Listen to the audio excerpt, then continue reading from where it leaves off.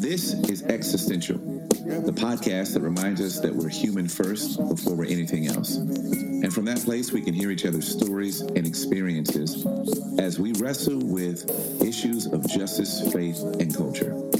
I'm your host, Corey Leak. Thanks for listening.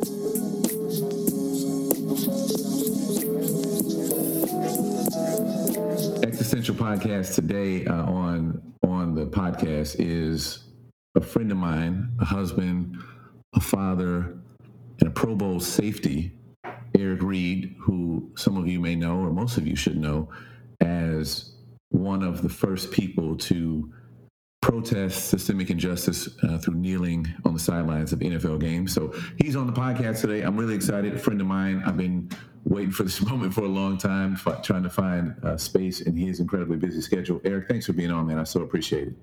Oh, no problem. How you doing, Corey? I'm all right, man. We, all of us who are Black right now are like emotionally spent, as I'm sure you are. We'll get into. We're all also kind of like watching, this weird thing that's happening where like the stuff that you have been saying, I've told you before that like you inspired me. I've told you you're one of the most humble people I know. So you don't say this stuff about yourself, but I've been saying it that like you've been on the right side of history, and now we're watching people in Congress take a knee, and so it's just kind of this weird thing where it's like all of a sudden it seems as though people are listening. So I want to get into some of that in a little bit, but I know you were one of the first people to kneel next to Colin Kaepernick. And a lot of people don't know that story as to why you did it. So why did you decide to take that stance and to knowingly kind of put your livelihood at risk to make a statement? Well, I'll take you back before we started protesting. It was 2016, the summer of 2016, I believe, and Alton Sterling was murdered in Baton Rouge, which is, this is my home state of Louisiana. I was born in Baton Rouge. I lived in Baton Rouge the first 2 years of my life before moving to Prairieville, which is just outside of Baton Rouge. My dad worked at LSU for 30 years. He just recently retired from it. So he was in Baton Rouge every day for work for 30 years.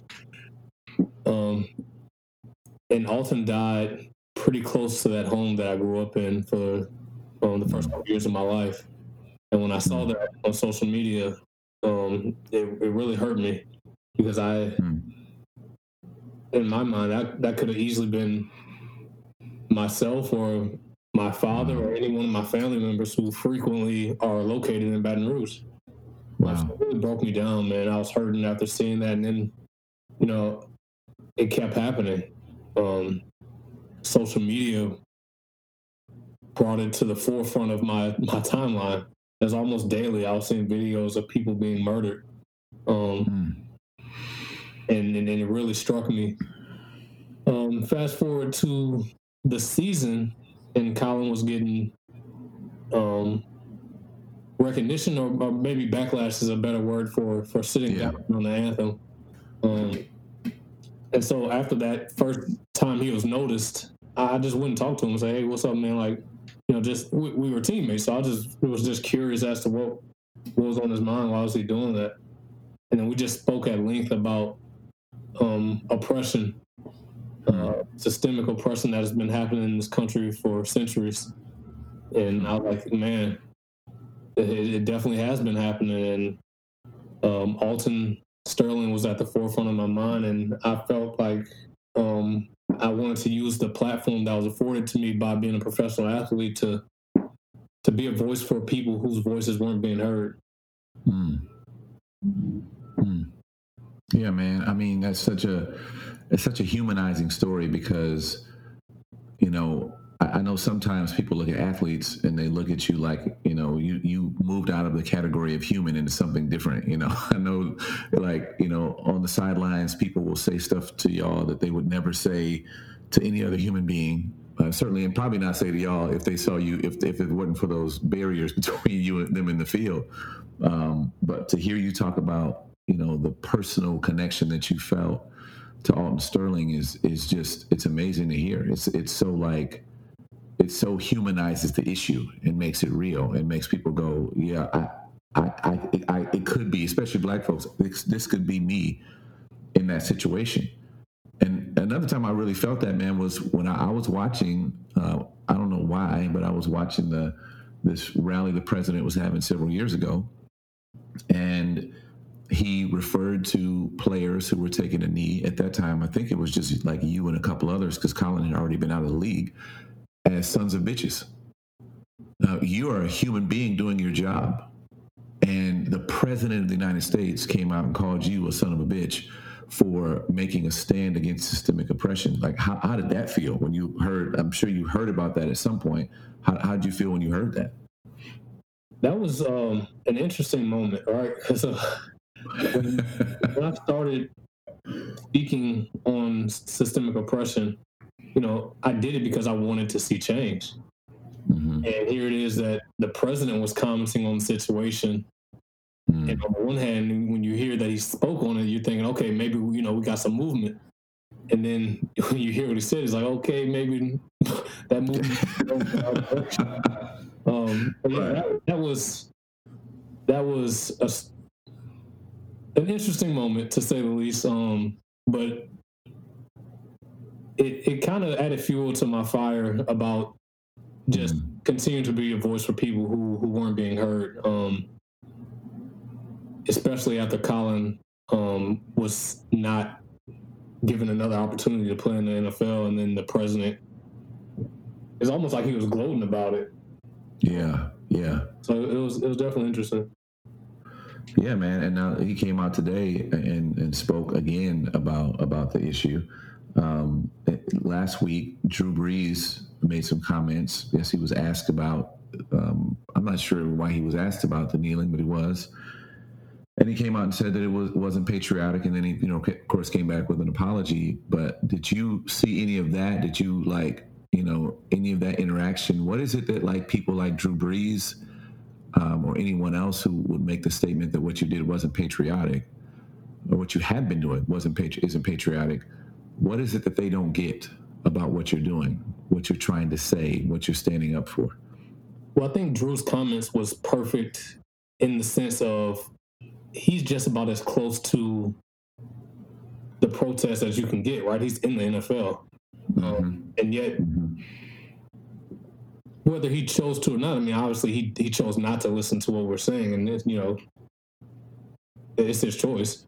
But we said, I must have said 1,000 times during interviews that it's not about disrespecting the flag or the anthem or the military or any first responders or anybody. We actually took a knee out of respect because Colin had received backlash for sitting. So let's take a knee, because I can't think of a scenario where that's seen as being disrespectful. So we decided to do that. And we actually did it to be respectful while still making our point of, there needs to be change. Yeah, man. Absolutely. And I think it's always been interesting to me, and you and I have talked about this before, it's always been interesting to me how people can look at a protest, a silent protest, a peaceful protest like what you were doing, and demonize it. They looked at the Edmund Pettus Bridge and demonized it. Looked at the kneeling and demonized it. Some of the demonstrations now that have begun as peaceful protest were demonized, and then it moved into more some agitators and some folks in the Black community into violent protest. And of course, people were like, "That's not the way." There's all of these different forms of Black people crying out to say, "We just want equity and equality in America. We want full citizenship, just like white America has." And in every turn, people are going, "That's not the way." So if we can't kneel, you know what I'm saying? What else? What can we do? And so it's really interesting to me to see that that's like the backlash that you've gotten for doing something as peaceful and respectful, even as people take a knee to pray. Tim Tebow was taking a knee. Yeah, I mean, again, another interesting way we see how society deems what's acceptable and what's not, right? Like you said, through the history of people speaking up about injustice, we've seen at every turn it's not the right time and it's not the right way. And it was no different for us. You know, we heard, you know, every deflection, every distraction that we shouldn't be doing it during our job, this, that, and the other. Okay, and then you fast forward to today, and people are not doing it during their job; they're doing it on their free time, and they're met with the military. Exactly. Exactly. There seems to be no right way to do it, unless you know you're part of the majority and you illegally storm a government building with assault rifles, then that seems to be okay. But that's all. That's a conversation for another day. Yeah, and I literally just watched people on the Senate floor during work hours at their jobs taking a knee. All right, so it's interesting. Like, and I don't know about maybe you can speak to this, because personally, I have felt a little bit of frustration, coupled with my somewhat of a cautious optimism that we're in a different time now. But the frustration has been that I was demonized for things I was saying, for stuff I was writing, for content I was creating.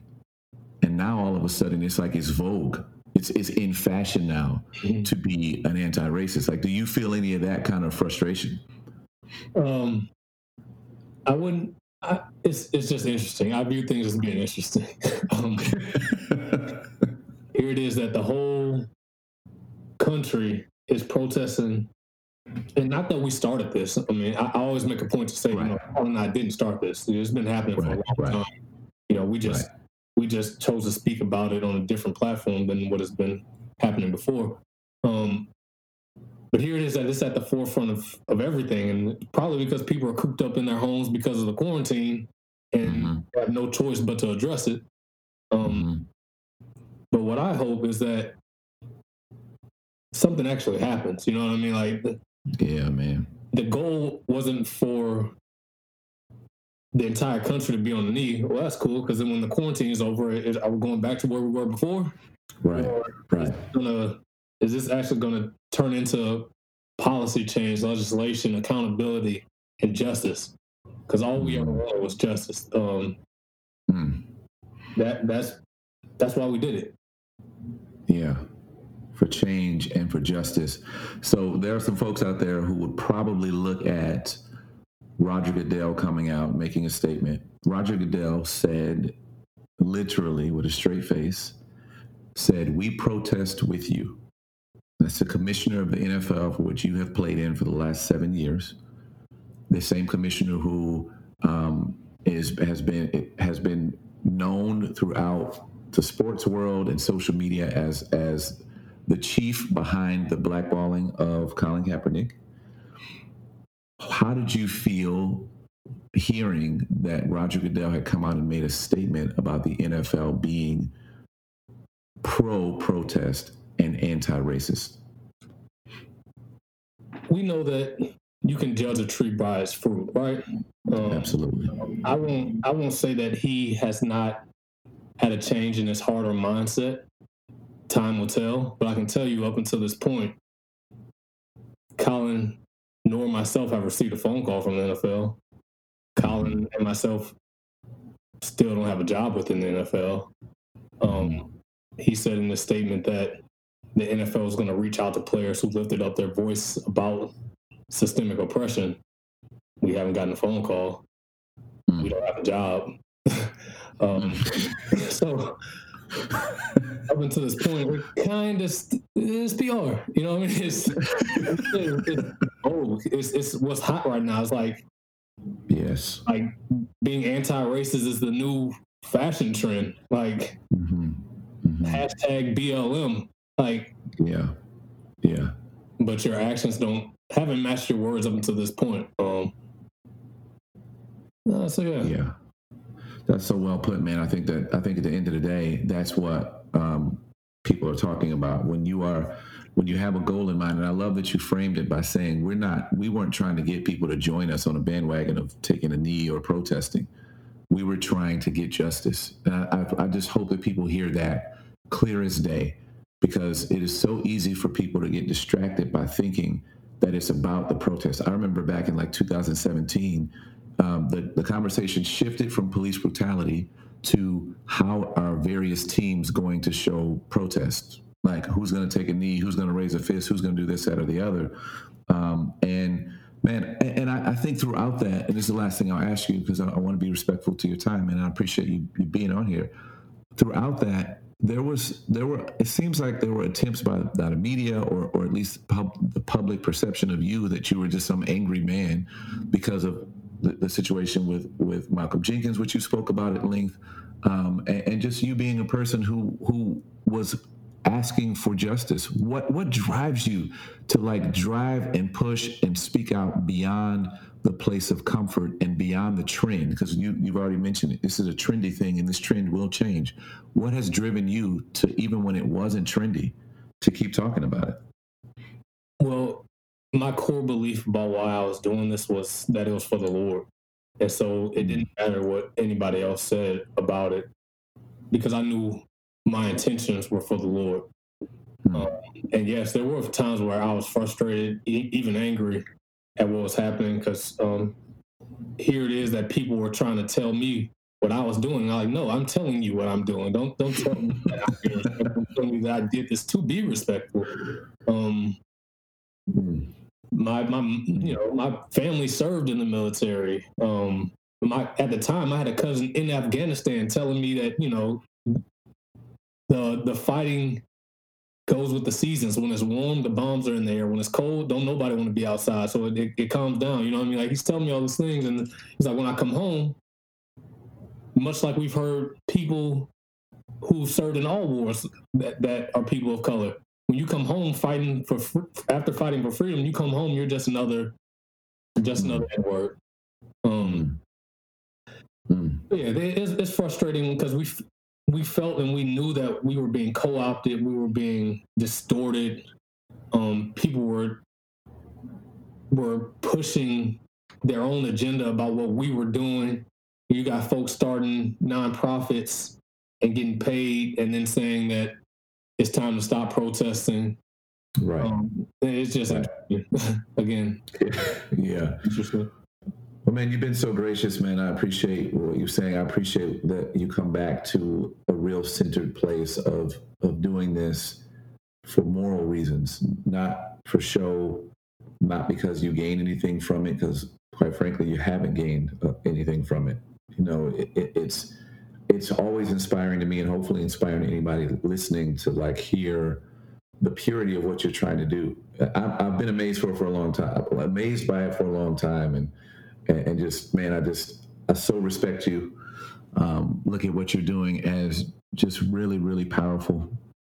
Is there? I know you do some work with the Know Your Rights Camp. Is there a way that folks can involve themselves alongside of you, or anything you'd recommend, even if it's not alongside of you, for people who are like, man, I want to stand, pun intended, for those who can't speak for themselves. I want to be actively involved in anti-racism and in the fight for justice in America. I'll leave you with this, Corey. Whatever you do, I would advise that you do it in love, because there's a difference if you're speaking out for folks because you love people versus if you're doing it because you hate police. There's folks who are probably out there protesting who are on different ends of the spectrum, right? But in my view, love is the only way. If you're doing it out of hatred, then you're no better than the person doing the oppression. So that's how I'll end this conversation. Yeah, man, that's a hell of a way to end it. hey, and man, thank you so much for sharing that, man. Folks, hope you heard that. If you do this, if you're going to resist, if you're going to be a person who's contending for a better world, contend out of love and not out of hate. I want to thank Eric Reed for coming on the podcast. I want to thank Comfort Fit for the music. The song that you're hearing is called Sorry. I'd like to thank all of you who have joined our Patreon community. If you haven't, the link to that is in our bio. The link to that is in the show notes of this podcast. I appreciate you listening, rating, and reviewing the podcast. And thank you for helping us to contend for a better world, one conversation at a time.